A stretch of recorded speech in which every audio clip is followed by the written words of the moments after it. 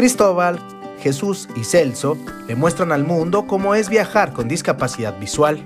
Llegaron temprano a su cita con la naturaleza para conocer el lado verde de la Ciudad de México, haciendo turismo de aventura. Vamos a hacer caminata por todo el terreno, pero también vamos a escalar un poco sobre rocas. O sea, la idea es tener una experiencia con el bosque, con la naturaleza. Fueron invitados al nuevo proyecto del Instituto Mexicano de Turismo y Accesibilidad. Actividad que se realiza en Los Dinamos de la Alcaldía Magdalena Contreras. Recorrieron puentes, avanzaron sobre caminos húmedos, entre rocas y raíces de grandes ahuehuetes. Es el árbol del agua o el árbol que crece o que necesita mucha agua. El sonido del río Magdalena acompañó su experiencia. Se sorprendieron escuchando, tocando y oliendo todo a su paso. Sí, huele como a cacahuate. ¿A cacahuate? Exacto, como un mazapán. Estar a la orilla del río. Es lo que me ha gustado mucho. De hecho, a mí el ruido del agua, a mí me relaja demasiado. Y es algo que a mí me llama mucho la atención. Digo, es la primera vez que estoy en un lugar así, lejos de la ciudad. Y pues la verdad lo estoy disfrutando. En todo momento estuvieron acompañados de guías experimentados y capacitados en turismo accesible. Cristóbal tiene especial gusto por la naturaleza.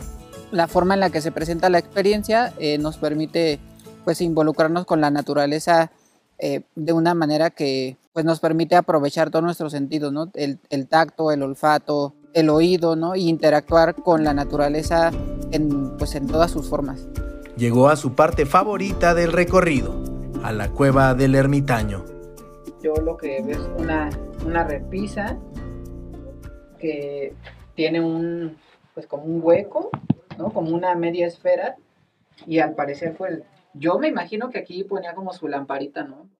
El recorrido consta de aproximadamente 2 kilómetros entre los dos dínamos aquí en la alcaldía Magdalena Contreras, apoyados de personas, de los guías. Las personas que vienen a vivir la experiencia pueden recorrerlo con total seguridad.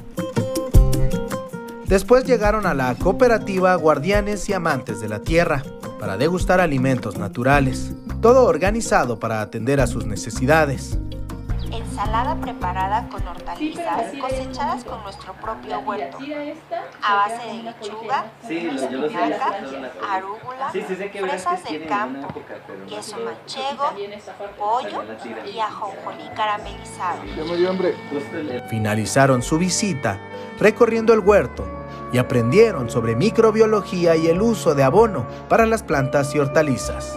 El toparte de repente con una fresa silvestre, el encontrar un claro donde te puedes sentar, tomar el sol, comer algo, en fin, regresar y poder disfrutar de alimentos naturales que se produjeron aquí mismo en el huerto, en la hortaliza, pues la verdad es que es una experiencia completa en cuanto al uso de nuestros sentidos, ¿no?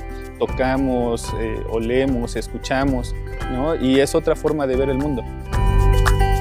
Una experiencia única y accesible que ofrece la Ciudad de México.